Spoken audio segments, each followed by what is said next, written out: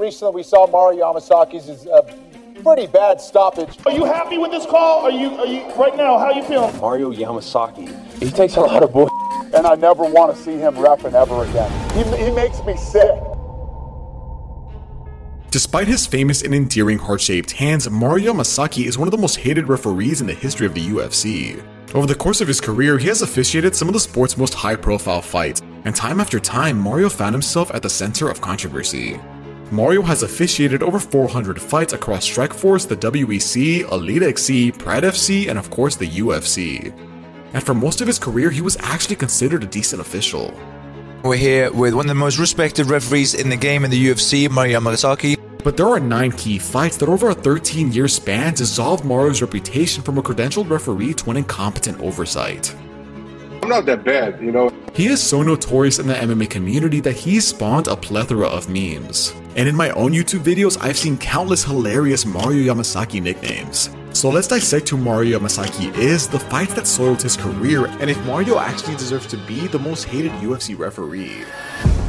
Mario Yamasaki was born in 1964 in Sao Paulo, Brazil, and grew up in a martial arts family. His half-Japanese father, Shigeru Yamasaki, was an 8th-degree judo red and white belt and passed along his martial arts teachings to Mario and his brother Fernando. Mario fell in love with the art of grappling, but in 1986, at age 22, transitioned to training in Brazilian Jiu-Jitsu under several black belts and skilled grapplers, including his own brother Fernando. With such deep roots in martial arts, it was only natural that Mario became aware of the UFC in the early and late 1990s, where grappling arts dominated the early UFC tournaments. Mario was fascinated with the UFC's events and saw an opportunity to assist the UFC in organizing the first event in Brazil, which is now known as UFC 17.5, aka UFC Brazil Ultimate Brazil in 1998. It was an exciting event highlighting Brazil's rising talent. You may even remember Vitor Belfort's rushing knockout over Vanderlei Silva. And after the event going off without a hitch, Mario approached legendary referee Big John McCarthy for a referee's position within the promotion.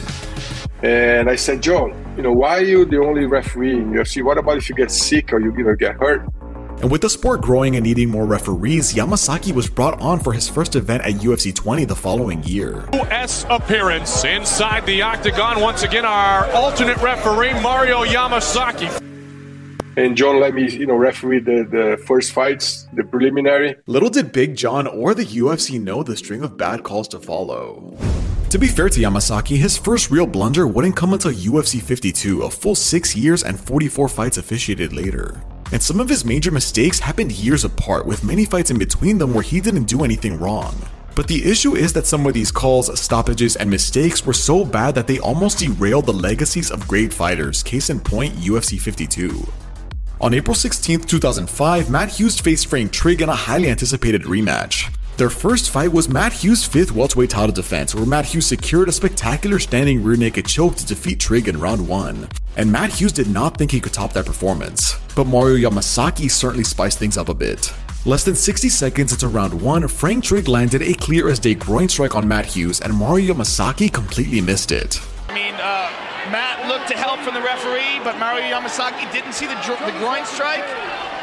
And while trying to signal the foul to Yamasaki, Trigg continued to attack Hughes and nearly finished the champion with ground and pound. He got hit in the groin, looked to referee Mario Yamasaki. Mario Yamasaki didn't stop it. Frank Trigg took advantage of it. Wow! And now Frank Trigg in a good position. Even the commentary team could not believe what was happening. But it gets worse, because while trying to recover from the foul and the strikes that followed, Frank Trigg took Hughes back and nearly finished him with a rear naked choke. That face is going red! He might have to tap! But Matt Hughes escaped the onslaught, slammed Frank Trigg across the cage, took his back, and submitted Trigg with a short choke to retain his title. And while this is an inspiring comeback, the fight should have been stopped the moment the foul took place. Yes, Mario missed it, but it was his duty as the official to position himself so that he doesn't miss blatant fouls in legacy-defining title fights such as these. The fight is now in the Hall of Fame and Dana White's favorite UFC fight ever, but we can't let that overshadow the fact that Yamasaki almost took a Hall of Fame career off course because of an unseen low blow. But let's take a turn into a more bizarre call Mario made at UFC 70.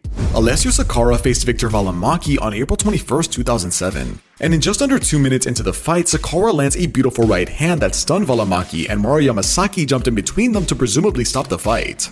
But to the confusion of the fans, Sakara, and the commentary team, Mario called a timeout because Valimaki's mouthpiece fell out during the exchange. Thankfully, as soon as the fight resumed, Sakara picked up right where he left off to essentially earn 2 TKO victories in one night. I can understand why Mario made this call, as part of prioritizing fighters' safety is ensuring they have their mouthpiece. But it is not standard to pause a potentially fight-ending exchange just for a mouthpiece. A referee usually waits for a break in the action to retrieve and put in a fighter's fallen mouthguard. And while the last 2 Yamasaki mistakes ended with the right fighter winning, we can't say that for this next bout.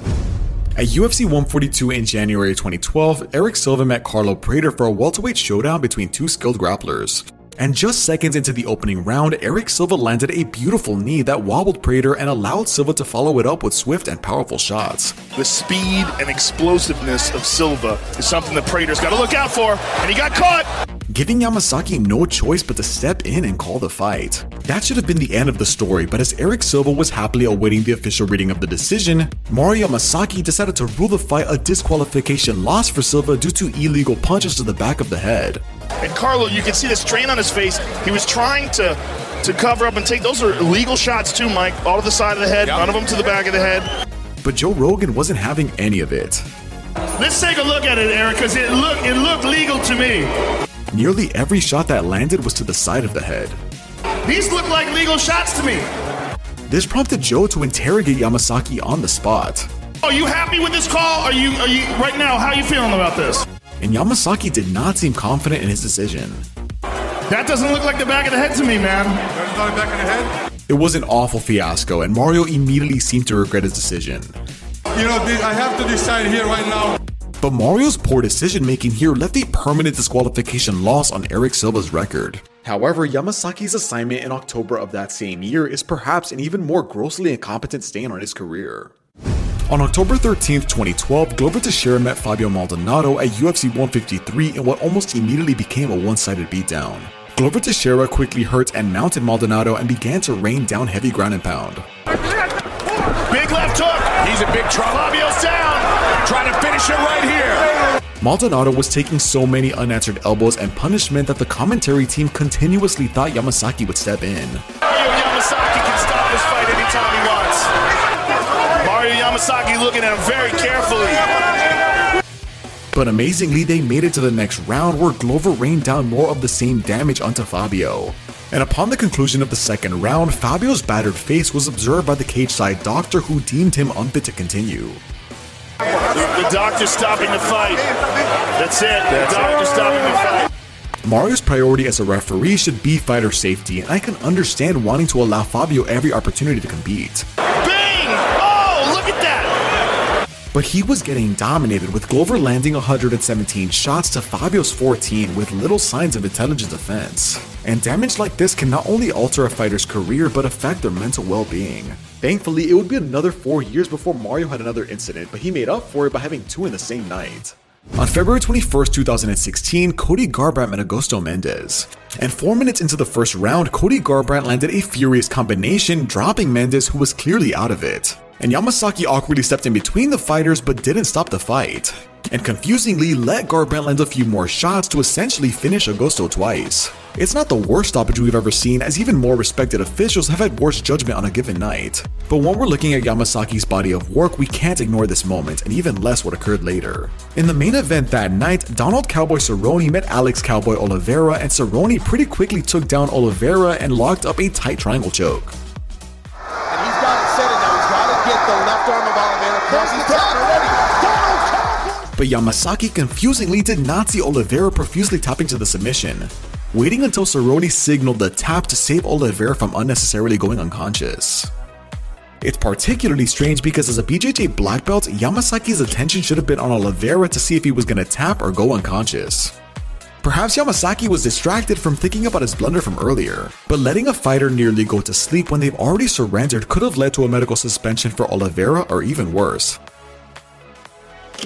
Dana White made his opinion on the matter very clear on Twitter, but even though Oliveira didn't take unnecessary damage, we can't say the same for Travis Brown. On February 19, 2017, Derek Lewis met Travis Brown for a heavyweight main event, where in round 2, Derek Lewis connected with a devastating right hand. The fight probably could have ended there, but while Yamasaki was screaming "defend yourself" to Travis Brown, he took several unanswered shots to put him completely unconscious. Derek Lewis actually thanked Mario Yamasaki in the post-fight press conference. No, I appreciate it. Well, yeah, I give him $1,000. I appreciate it for letting the fight go a little longer than what it was, because I just wanted to get all my anger out on Travis' face anyway, because he liked to hit on women. So I appreciate him for doing that. Yamasaki, however, acknowledged that he was a little too late, saying I should have stopped it a little earlier. But just 4 months later, he took early stoppage a bit too seriously. Kevin Lee faced Michael Chiesa on June 25, 2017. The two had bad blood leading into their fight, which made it a highly anticipated bout for fans.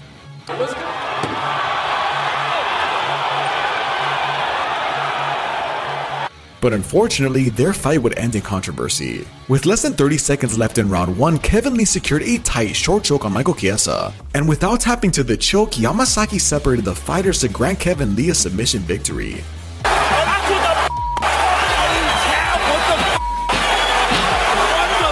I know that Chiesa didn't seem to be defending the choke, but with 26 seconds left in the fight, Kevin Lee's arms could have gassed out, Chiesa could have readjusted, or Chiesa could have just passed out. I agree that it didn't look good for Chiesa, but under the surface, he was defending.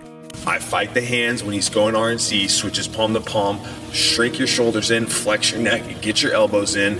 When he loosens up, you elbow down, turn in. I saw it with short time on the clock. I went to what I know, and the next thing I know, the fight's getting stopped. The standard for chokes in mixed martial arts is to let it go until a fighter taps or goes unconscious so that there are no questions as to who won. But by not following this standard, Yamasaki halted Chiesa's 3-fight win streak that was inching him closer to a title shot. I mean, that guy's too focused on being some kind of playboy in front of the cameras, making his little heart logos. Maybe he should go back and read the fucking rule book. But that stoppage would pale in comparison to Yamasaki's final and most infamous blunder.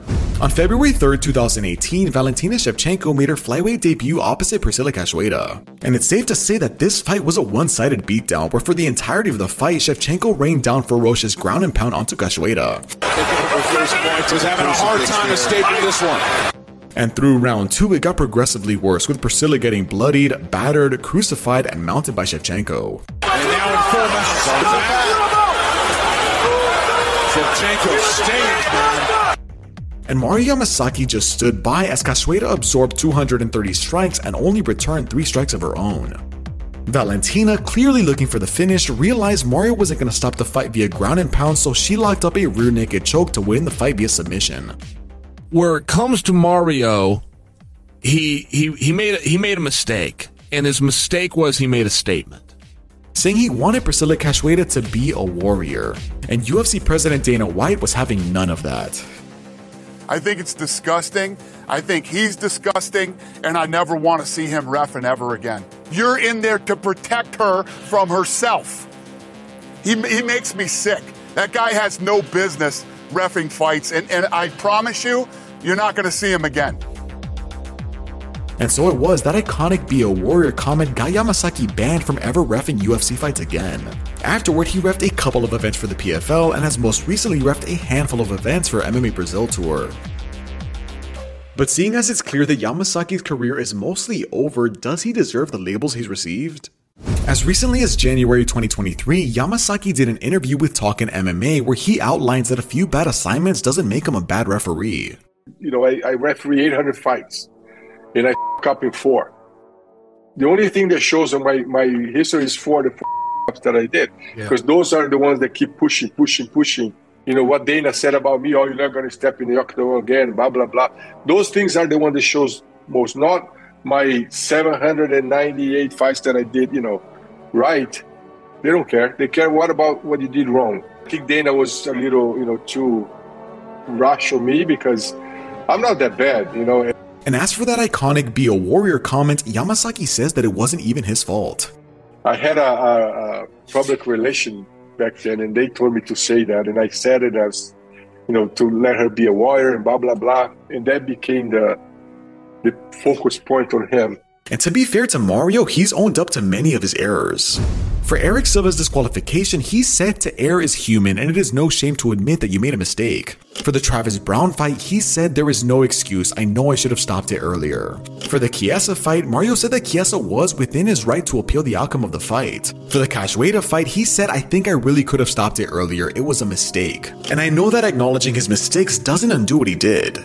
poor stoppages and bad referee calls can halt a fighter's momentum, derail the trajectory of a fighter's career, ruin their earning potential, and increase the risk of injuries and long-term health complications. But to be fair to him, lots of respected referees have made mistakes as well. Everybody's gonna make a mistake, you there. So Herb made a mistake, John made a mistake, I made a mistake. And it's true, in recent years, Herb Dean's had a few unfortunate assignments. The Trinaldo fight and Connor's illegal knees to Khabib, to name a few. And even our legendary Big John McCarthy has made mistakes, such as his awful stoppage of Kazushi Sakuraba versus Conan Silveira. These mistakes don't define these referees, but Mario's mistakes stick to him like a disease. Perhaps it's because the magnitude of each mistake got progressively worse. Or maybe it's because the long break between bad calls makes it feel like it's been a decade of awful decisions. And you can't deny that Dana White's overwhelming personality has led the narrative against Mario. The real question we have to ask ourselves as fans is, do 9 bad nights out of hundreds make him the worst or most incompetent or most hated referee ever? Or is there another referee who more rightfully deserves that mantle? Because he just might, and I just might make a video about him. So make sure to like, subscribe, and comment something hilarious down below, because I have way more stories to tell.